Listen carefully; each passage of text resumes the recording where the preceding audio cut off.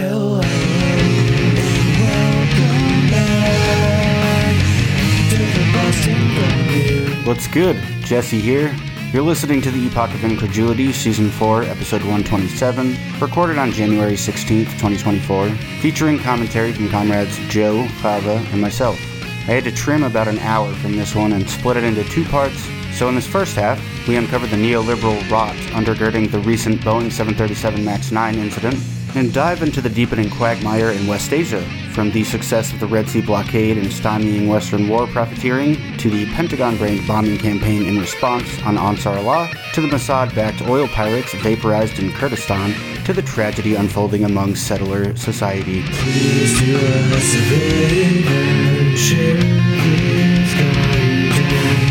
Do us a favor, enjoy our epoch.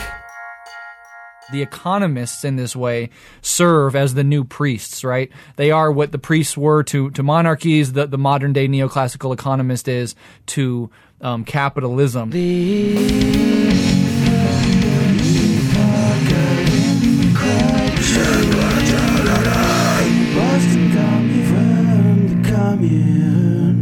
Whatever. It's not over. There's going to be some other thing. If it's not direct combat, it's going to be some other bullshit. And look, Ukraine still isn't a NATO member, so Nope. that was kind of what the deal Yeah. hinged on. And surprise, surprise, can't trust the United States. Nope. Yeah, it is kind of funny having to watch Zelensky go to Switzerland and beg everyone to give him more money, and he's complaining that no one's giving him any attention anymore. The money is gone elsewhere because our crown jewel of the empire is more a priority to us. Now the adrenaline is worn off, and he realizes he has to actually pay the United States back. And the IMF and the World Bank. You better start selling those Girl Scout cookies. Yeah, you better have a fucking big lemonade stand. Yeah. It's he owes $45 to $50 billion just to the IMF, which is equivalent to a sizable chunk of his country's GDP. Well, I wouldn't say he personally owes the IMF. Well, I mean, his regime. He's going to have to pull in more foreign investment. Well, it certainly helps that he's privatized most of it. I was looking at that graph. Look at this graph. This is unrelated, but also semi-related. China's real estate versus industrial sector, and Yeah, I've been thinking about that a lot.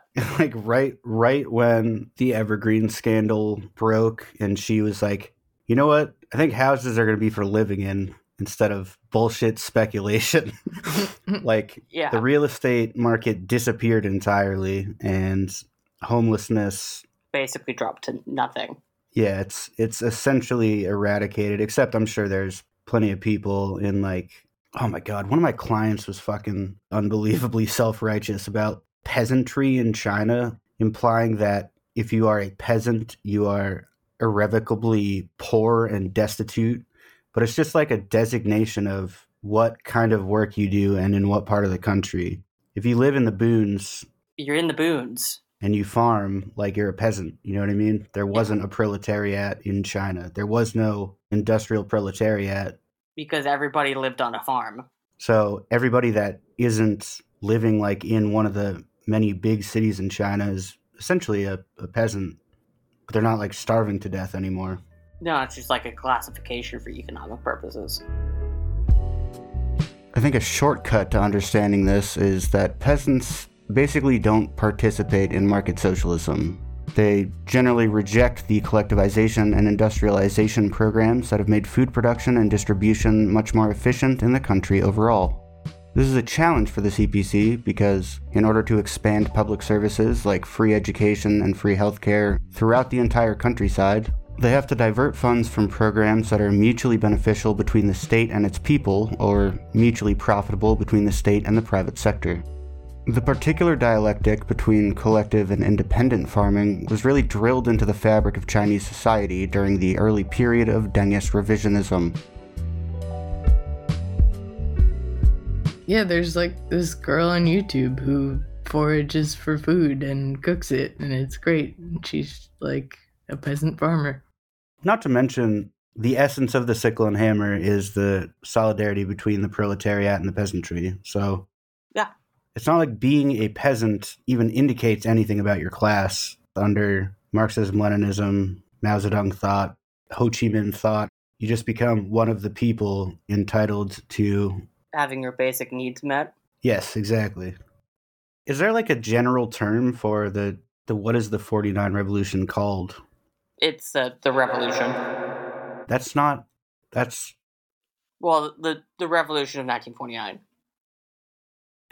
Between the first revolution and the Cultural Revolution, the Communist Party instituted a policy of essentially judgments were handed down to anybody who was deemed by the surrounding community to be like an exploiter, which ended up kind of It got interesting. became a means by which people could then exploit during the Cultural Revolution. But prior to that, they were put into worker cooperatives to do like agriculture.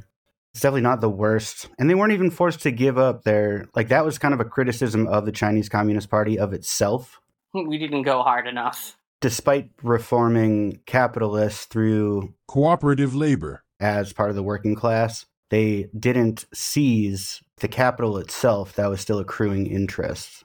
So, I mean, they were still making a passive income despite cosplaying as working class people. We got to be peasants for 5 minutes. No, it was longer than that. Well, So I was making a joke out of it. That part was mandatory, but the ideological, the explicitly Marxist education was up to the worker, whether or not they wanted to study. Because it's like, if you're unwilling to be reformed... You can lead a horse to water, but you can't make them drink out of it. Exactly. Unlike the American prison system, they're not claiming necessarily to be reforming through confinement. Like, the reform comes in the process of humanizing yourself, attaining humility through, like, communal living, in the same way that I think it's changed my life to do mutual aid with people on the ground. To properly flesh out my point, there's no substitute for practical, egalitarian, and collective action. The concept that workers, queer and trans people, people of color, unhoused, disabled, and colonized people are, in the words of Michael Brooks, on Team Human, does not actually connect those people, does not connect us to each other. Our imagination and understanding will similarly be limited by our lack of experience in the material world. Only by working with other members of Team Human can we understand what it actually is. But there are some people who just fucking hate Marxism and they're never gonna learn it. So, anyway, I don't know how much of this shit I'm even gonna keep in. Here's like the official part of the episode that I wanted to just like start off with a bang, like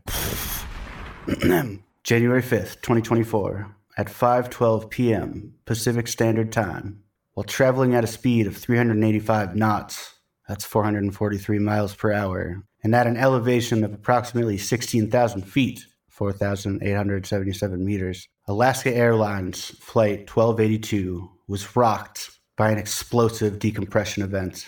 The flight was quickly diverted from its intended destination in Ontario, Canada, back to its origin at Portland International Airport in Oregon, where it landed safely at 5:27 PST.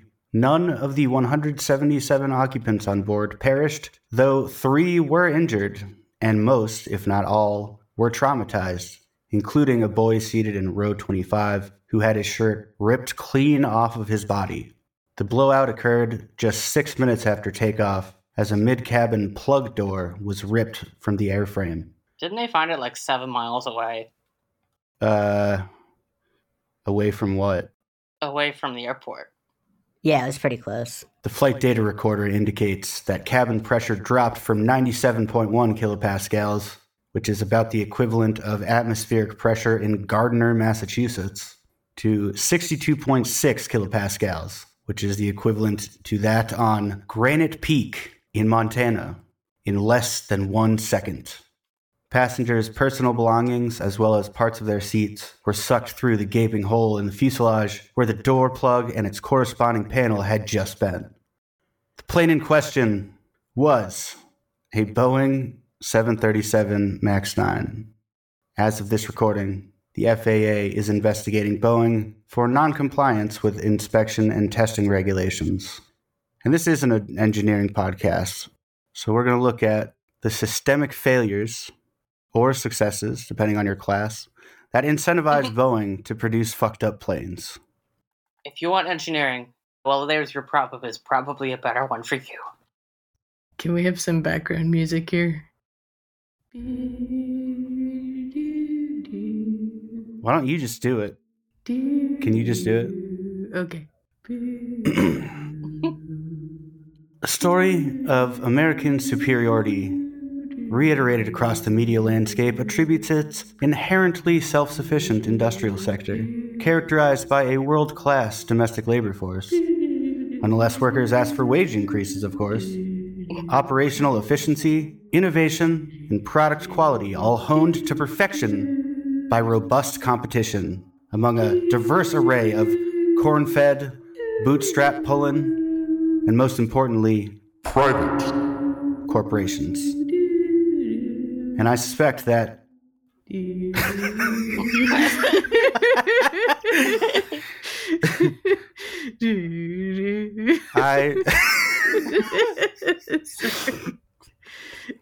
you want me to keep going? Yeah. Okay. Yeah. If the greatest beneficiary Fucking A. I don't know if I could. You might have to add some actual. Yeah, I will. I'll use Okay. some Kevin McLeod or something Use like some that. Kevin McLeod, yeah.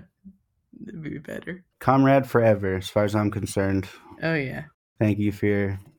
Creative Commons. Anyhow, I suspect that if the greatest beneficiaries of capitalism were true believers of this story and conducted business as such, they would not be where they are.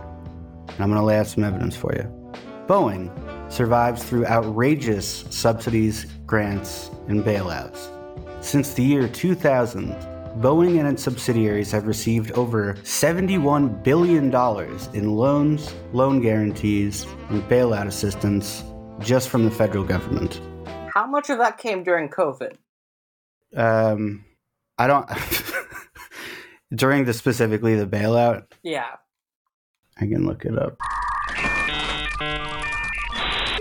To answer your question succinctly, a lot. a lot of the money has been during COVID, which is the period of time after which I think it was like the European Union and the...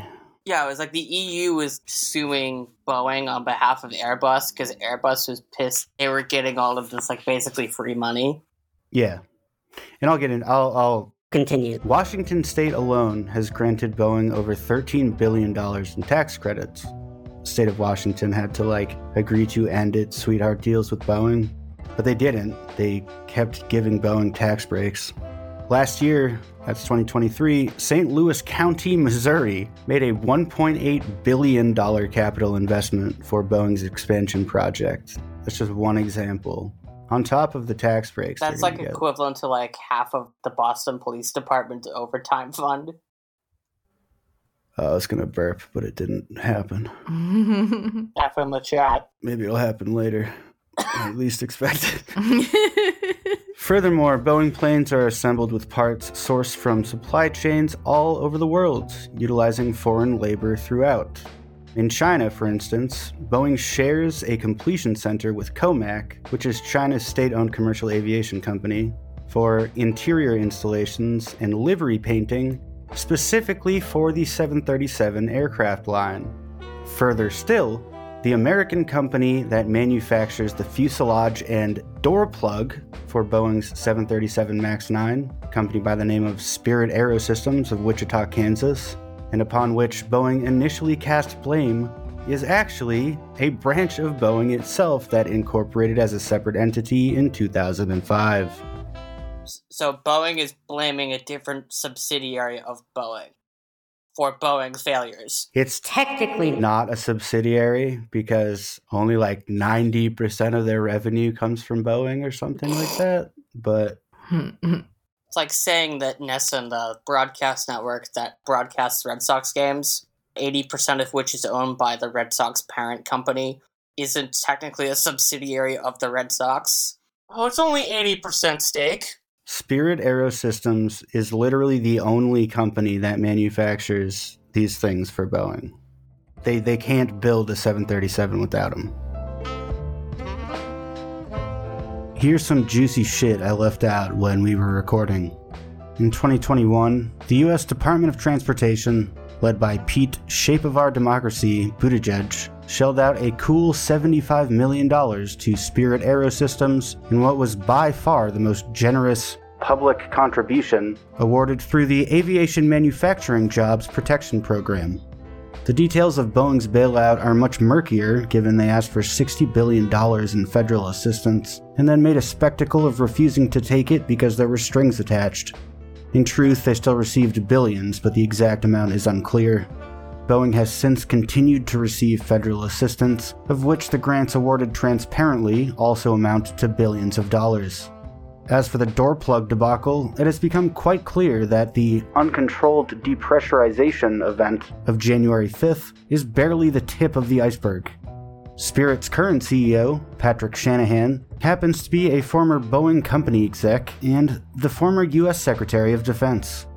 Shanahan began working with Boeing in 1986 and would spend over 30 years in various managerial roles at the company, including, but not limited to, leadership of the 767 program and fabrication division, vice president and general manager of the 757 program, overseeing design, production, and profitability, vice president and general manager for rotorcraft systems, overseeing the Osprey, Chinook, and Apache programs, vice president and general manager of Boeing Missile Defense Systems, which encompassed ground-based and airborne defense as well as tactical laser programs, senior vice president of airplane programs, overseeing management of profit and loss for the 737, 747, 767, 777, and 787 programs, and bearing responsibility for the operations of engineering, delivery, and regulatory compliance at Boeing's principal manufacturing sites, senior vice president of supply chain and operations, head of the Environment, Health, and Safety Organization, as well as the Intellectual Property Management Organization,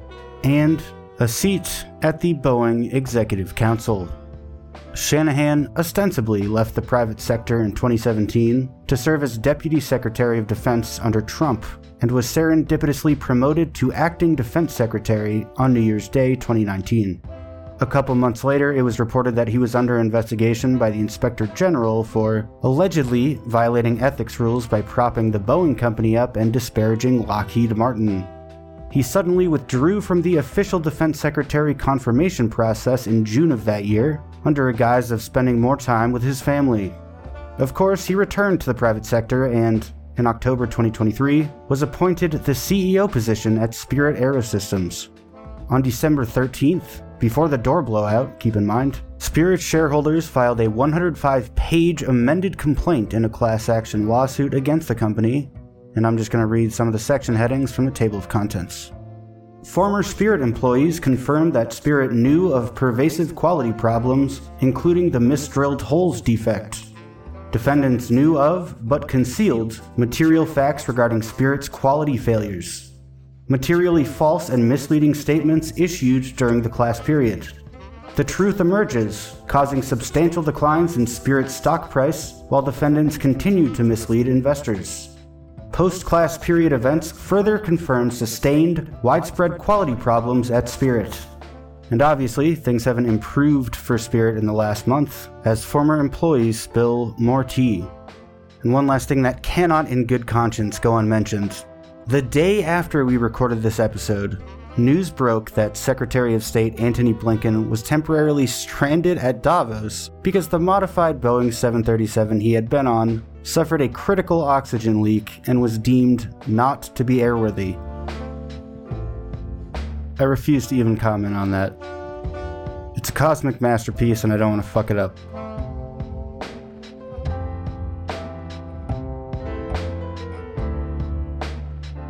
I mean, we've talked about problems with the 737 MAX before on this podcast, and the level-headed response would be, why the fuck do they make this plane? Why are they still making this plane?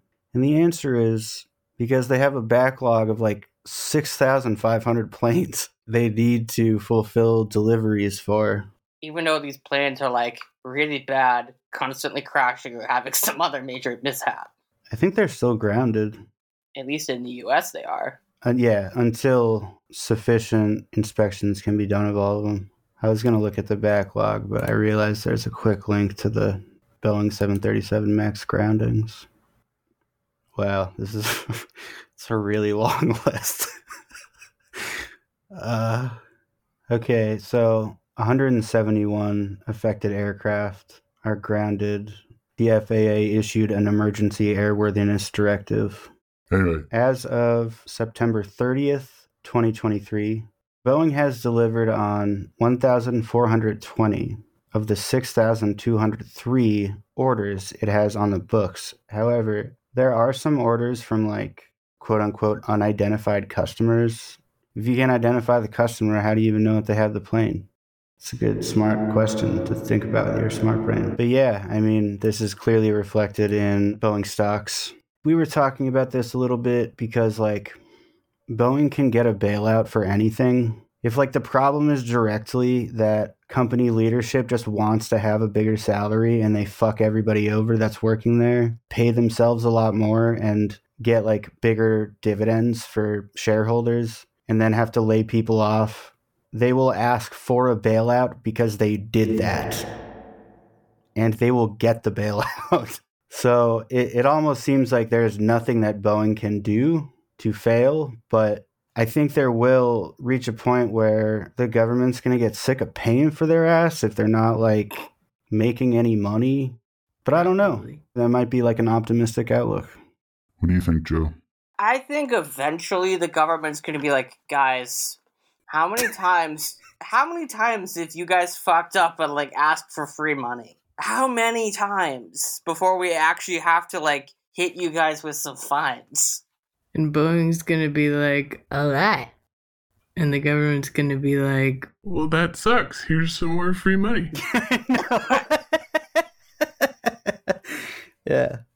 But which is totally in line with neoliberalism. Not only like the illusion of a self-sufficient private sector, but like Bending over backwards to like bail them out anytime they fuck up. yeah, like the government spending all of the money that it could be spending on actually like having people's fundamental needs met on like a bailout that will only temporarily, Make the line go up a little bit. because it clearly doesn't have any impact on company practices. We made the line go up for about 2.5 months at the cost of only like $5 billion. It's like a morale booster or something. Morale is low. Here's a loan. Investor morale is low. We would just like to thank Ron and Nikki for just having a good time. We don't even know who came in second. I gotta say, I do think it's looking at like the discrepancies in who received their Boeing orders and who didn't. Are they pre-orders? Is that what it is? Do they have to pay up front? I'm assuming they pay up front or something like half now, like half when you actually like give us the plane. It's closer to the latter. Down payments don't necessarily reflect order sizes because the speed of production is more or less fixed. Thus, payments are staged over the course of production, and the final payment for each aircraft is contingent upon it being delivered and passing inspection. Financial stability of the receiving airline obviously factors into the negotiation of upfront costs as well. Not very interesting, but perhaps provides more insight into which orders are going to take priority. At the very least, it looks like Boeing is not very confident in India's capacity to pay for planes that don't work. They have received 0 of the 190 planes they requested. That is Probably for the best. Probably, actually. here's a plane that doesn't work, that is constantly blowing up and crashing into things. Would you like some more? That's a good point. I didn't think about it that way. Please, may I have some more? I was like, the injustice of not fulfilling particular orders. And it's like, well, less people are going to die, probably. So, not all heroes wear capes. No, sometimes they wear sweatpants. It's the end of my Boeing spiel. Thank you. Thank you. Very well Thank done. you. Good job. Do you guys want to talk about Palestine. We can talk about Palestine. All right, so we're like on day either 102 or 103 of the genocide. And Israel is not having a good time. I mean, neither is Palestine. Well, I mean, they weren't having a good time for the past 75 years. Right. Yeah. So Israel is suddenly not having a good time. yeah, Yes, relative correct. to like the norm. Yeah. They're like, oh shit, look at this. It's a new thing for Israel. Yeah. Yeah. Oh shit, we actually have consequences. Oh shit, our economy is actually collapsing. And our government is being forced to admit that they can't actually defeat Hezbollah or Hamas. I mean, they'll try anyways, but They're Yeah, gonna they keep definitely won't basically do what it. Netanyahu said today, he was like, yeah, we can't beat Hamas, and it's probably gonna take us at least a couple more years. Which is really funny because he's probably not gonna have that long. Oh yeah, the global south is already fucking fed up, dude. Yeah. Mm-hmm. We have poisoned the well to the point that's irreversible. They're pissed at us too, man. Yeah, I know. Like back in November, the U.S. embassy in the Jordanian capital of Amman was actually set on fire. Yeah, good. Also, they burned a McDonald's to the ground that was like across the street. Oh, that's amazing. Okay. When I saw that, I just had like a mini flashback to the time that me and Jesse were like watching, I think it was like Unicorn Riot was like live streaming people like burning down like a Wendy's in Minneapolis. And it was like, Wendy's has fallen. Oh, dude, fuck. I remember watching that. and we were like live texting like the entire night about it. I remember that now. Holy shit. Yeah, dude. Yeah, this time it was a McDonald's in Jordan. Power to him, man. Fuck that Yeah, processed that was garbage. back in like mid-November. I say as I eat like a box of Domino's. Well, Domino's is run by like a super fanatic Catholic, so like I guess really more of a lateral move than anything. Yeah. I mean, I don't want to get off topic because that's basically been our entire show so far. Yep. We're having a good time, folks. I was surprised by that excerpt that you sent me from the Pope. Yeah, he's repeatedly said that what Israel is doing is terrorism. Yeah. Good. It's kind of wild that an institution as like reactionary as the Roman Catholic Church is to the left of basically every elected politician in America, save for like a handful. I just was not expecting to see explicitly Catholics and Marxists need to work together. I mean, he's been saying since the pandemic began that like capitalism has failed. He's the dopest pope, as we were As discussing. we always call him. Yeah. We digress. Israel's now basically surrounded militarily. They're being boxed in on like 3 different fronts. Wait a minute, no, 1, 2, 3, technically 4, technically 5. It's like Yemen's technically another front, and apparently the Israeli troops had like a firefight with Egyptian troops on like the border with Egypt yesterday. Mm-hmm. Like half of their military is tied up in Lebanon, even though they're getting their ass kicked there. They're getting their ass kicked so badly in the north of Gaza that the Israeli army has retreated, and all but 3 divisions have pulled out of the north of Gaza because they have been beaten that badly. Oh, wow. Last episode, I'm correcting myself immediately. Last episode, Scott asked me why Israel is leaving North Gaza, and I said because they have nothing left to do there. But No, it's because they are losing that badly. yeah, They don't actually have control of North Gaza. They claim to over and over again, and then like they do like a photo op, Oh, look at the thing we blew up. and then you find out like a week later, actually that entire like brigade was liquidated by Hamas or like the DFLP or the PFLP like a week ago. looking at pictures of North Gaza, it's hard to believe that a local military presence, can even stay alive. Well, they've got the tunnels. Oh, I forgot. Palestinians have gotten really good at like ambush tactics. They'll ambush out of like a tunnel or whatever, fire like an RPG at basically point blank range at a tank, knock it out, and then like duck back into cover.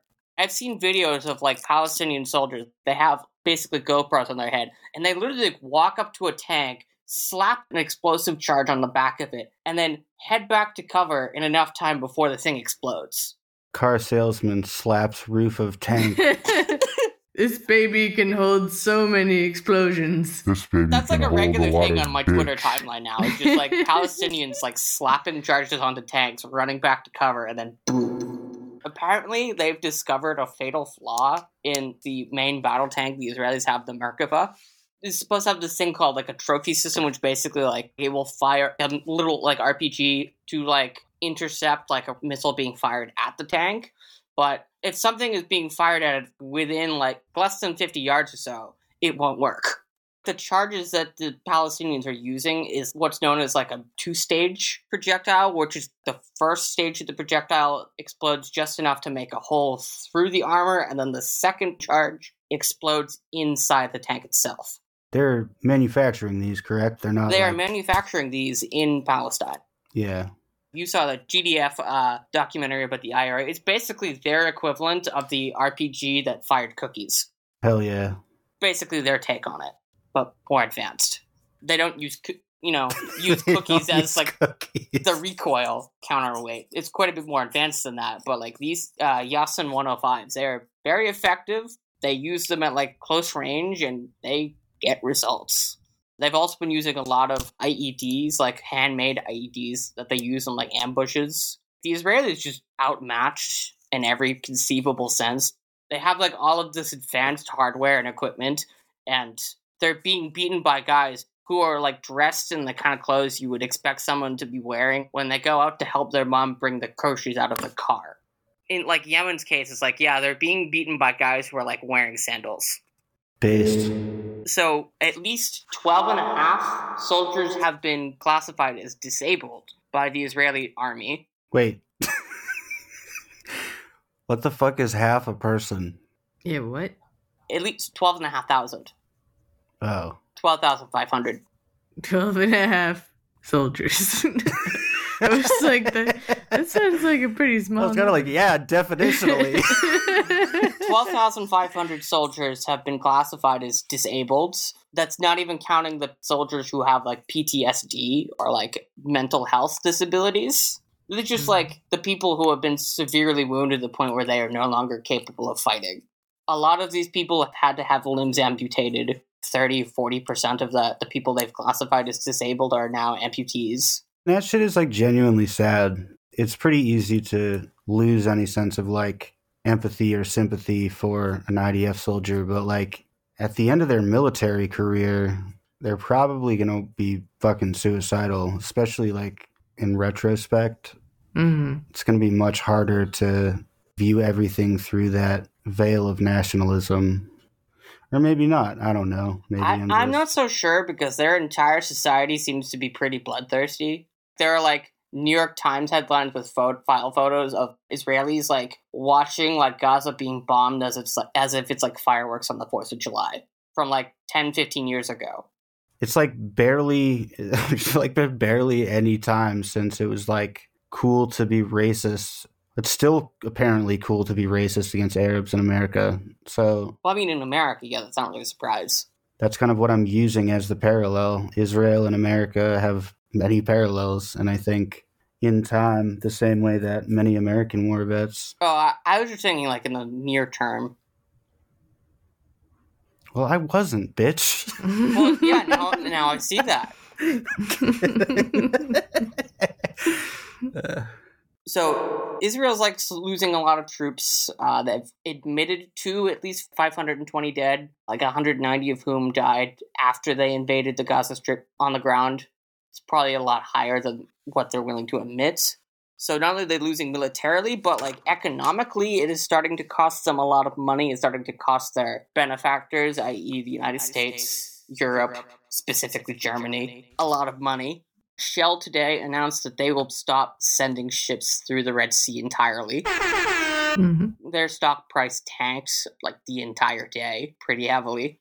Is Shell British or is it? It's apparently British. I, for some reason, thought it was Dutch. It used to be Royal Dutch Shell. Yeah. So Shell that's a pretty big hit. The Red Sea accounts for about 12% of global shipping, and The daily amount of cargo that goes through the Red Sea on a normal day is valued between $3 and $9 billion.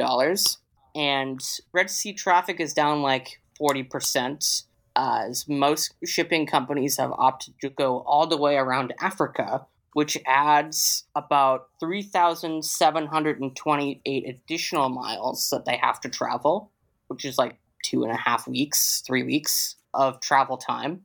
And, for example, the cost of sending a shipping container from China to the European Union is up 248% over the past month, from $1,148 for a single 40-foot shipping container. So, like, that's becoming incredibly expensive.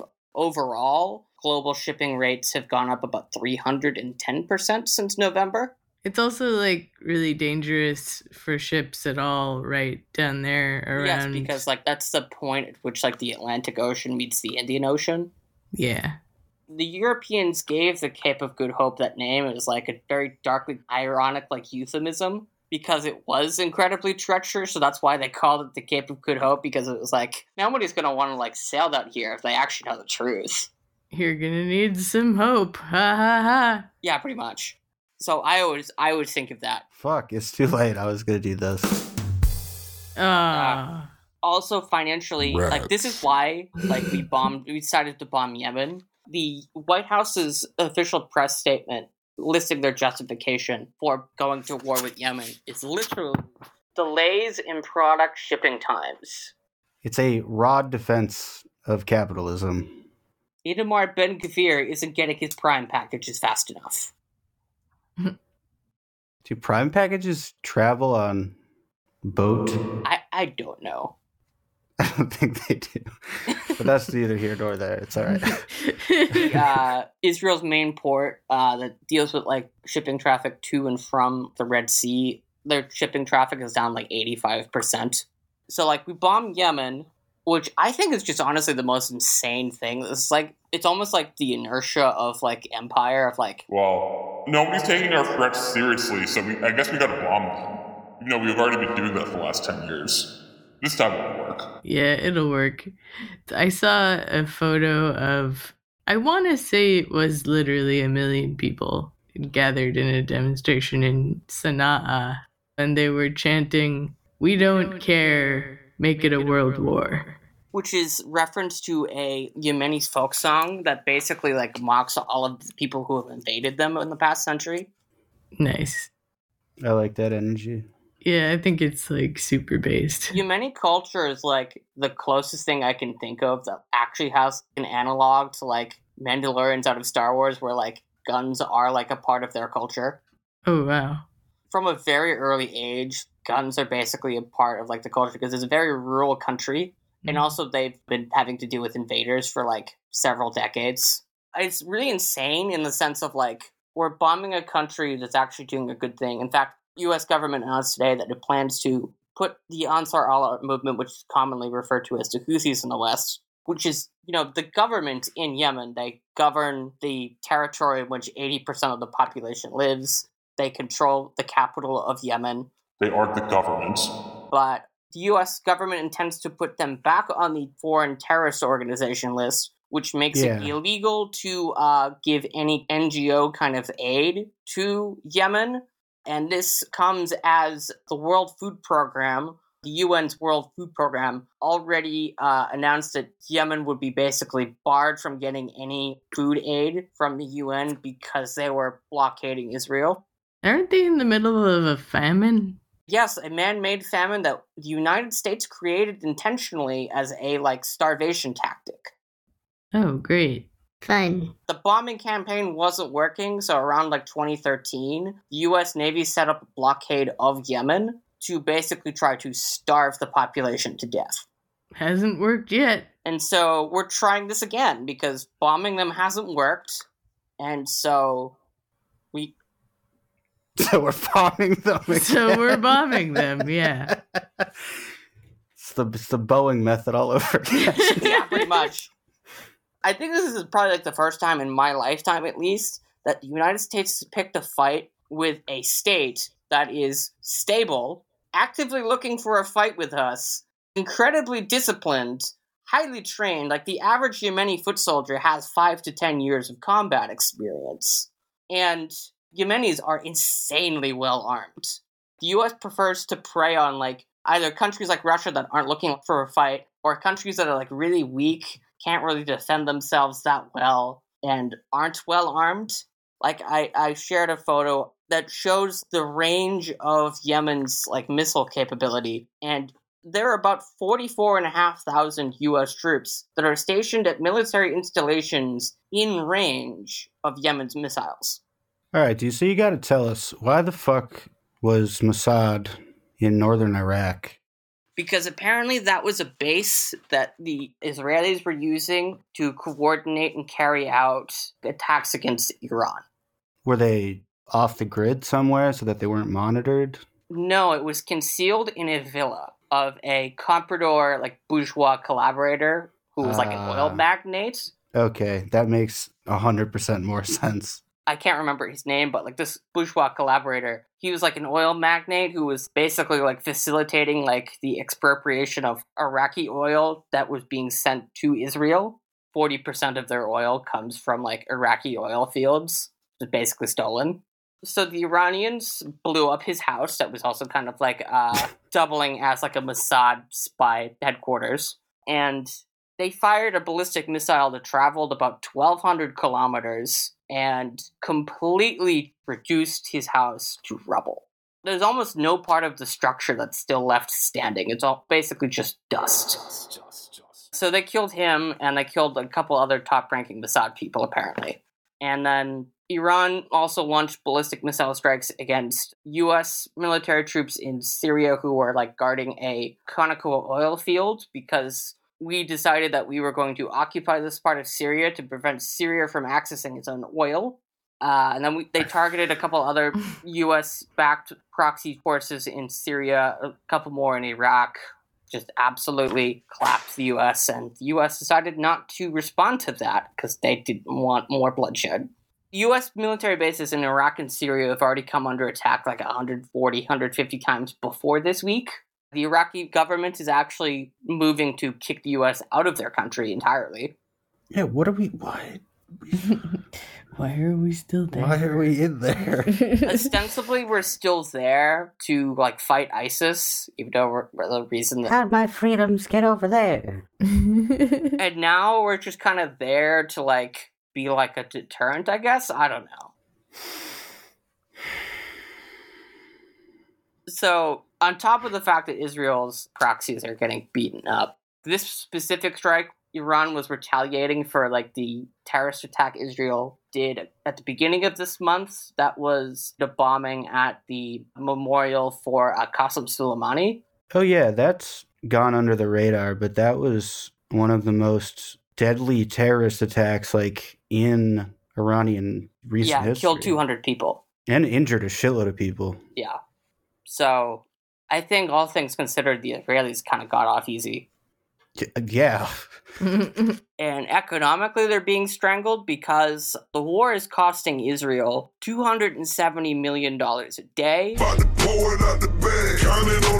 A couple 100,000 settlers in the north of Israel evacuated because of the ongoing fighting between Israel and Hezbollah defending Lebanon. And I guess a bunch of these settlers don't feel safe. They don't feel like the Israeli military is capable of protecting them from Hezbollah. And so the evacuation of all of these settlers is costing Israel an additional $158 million every week. So Israel has been forced to, they came out with a new budget today.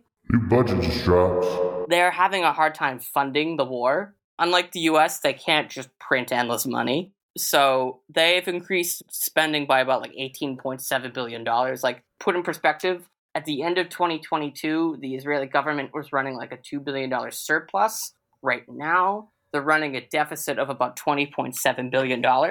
They had to make a bunch of budget cuts. Like, at this point, the Israeli deficit as a percentage of their GDP is now like over 6.5%. And they borrowed like $7.5 billion in loans.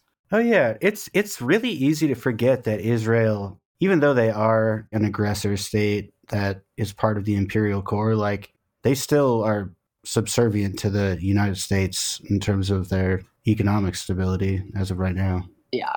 In order to be able to afford to increase military spending by like $19 billion, they had to make enough cuts that resulted in the closure of 10 different government ministries.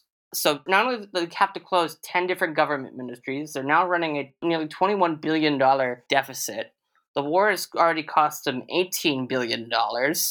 And the Israeli Central Bank, the Bank of Israel, is projecting that by the end of this year alone, it will cost them an additional $20 billion, which at that point would be equivalent to half of the government's operating budget for the year. And on top of that, their GDP has already shrunk by 2% last 3 months. It's projected to shrink by another 1.5% in the next 6 months. At this point, there are 260,000 unemployed Israelis. 142,500 of those unemployed people are on unpaid leave. The Israeli labor force is missing about 20% of its workforce because 20% of the working age population in Israel is either been conscripted and is currently serving, dead, disabled, fled the country, or unemployed. Again, that is like a genuine tragedy that didn't need to happen. Yes. Mm-hmm. So I think at this point, what is most likely going to eventually happen is it ends because Israel's economy's collapsed to the point where, like, we need to send people back to work. Yeah, I mean, Ukraine's kind of in a similar position. But, like, Ukraine's, like, in a much worse position because, like, all Israel has to do to make this stop is just, like... Stop murdering Palestinians. Yeah, that's true. That's really all they have to do to make this stop. Like, this could stop tomorrow if they were like, okay, fine. I mean, you could say the same thing about Ukraine. Like, we talked about it. I don't know. We probably got cut out. Listener. Probably got cut out. What, should be like, we surrender? Yeah, like who really believes that they're going to get enough funding to not just, like, maintain... I don't think it's going to happen. They're on borrowed time because, like, they have been exclusively reliant on, like, foreign military equipment since October 2022, when they basically threw everything they had into their initial counterattack, and it didn't really work, but they burned through, like, all of their equipment. Jesus Christ, dude. So they've been on borrowed time since, like, the fall of 2022. All of this carnage is unnecessary. Yeah, it's just, like, rage-inducing to see the same pattern repeated it is. in different puppet states. Mm-hmm. Yeah. It's exhausting. Should we change the subject? Yeah, we can talk about...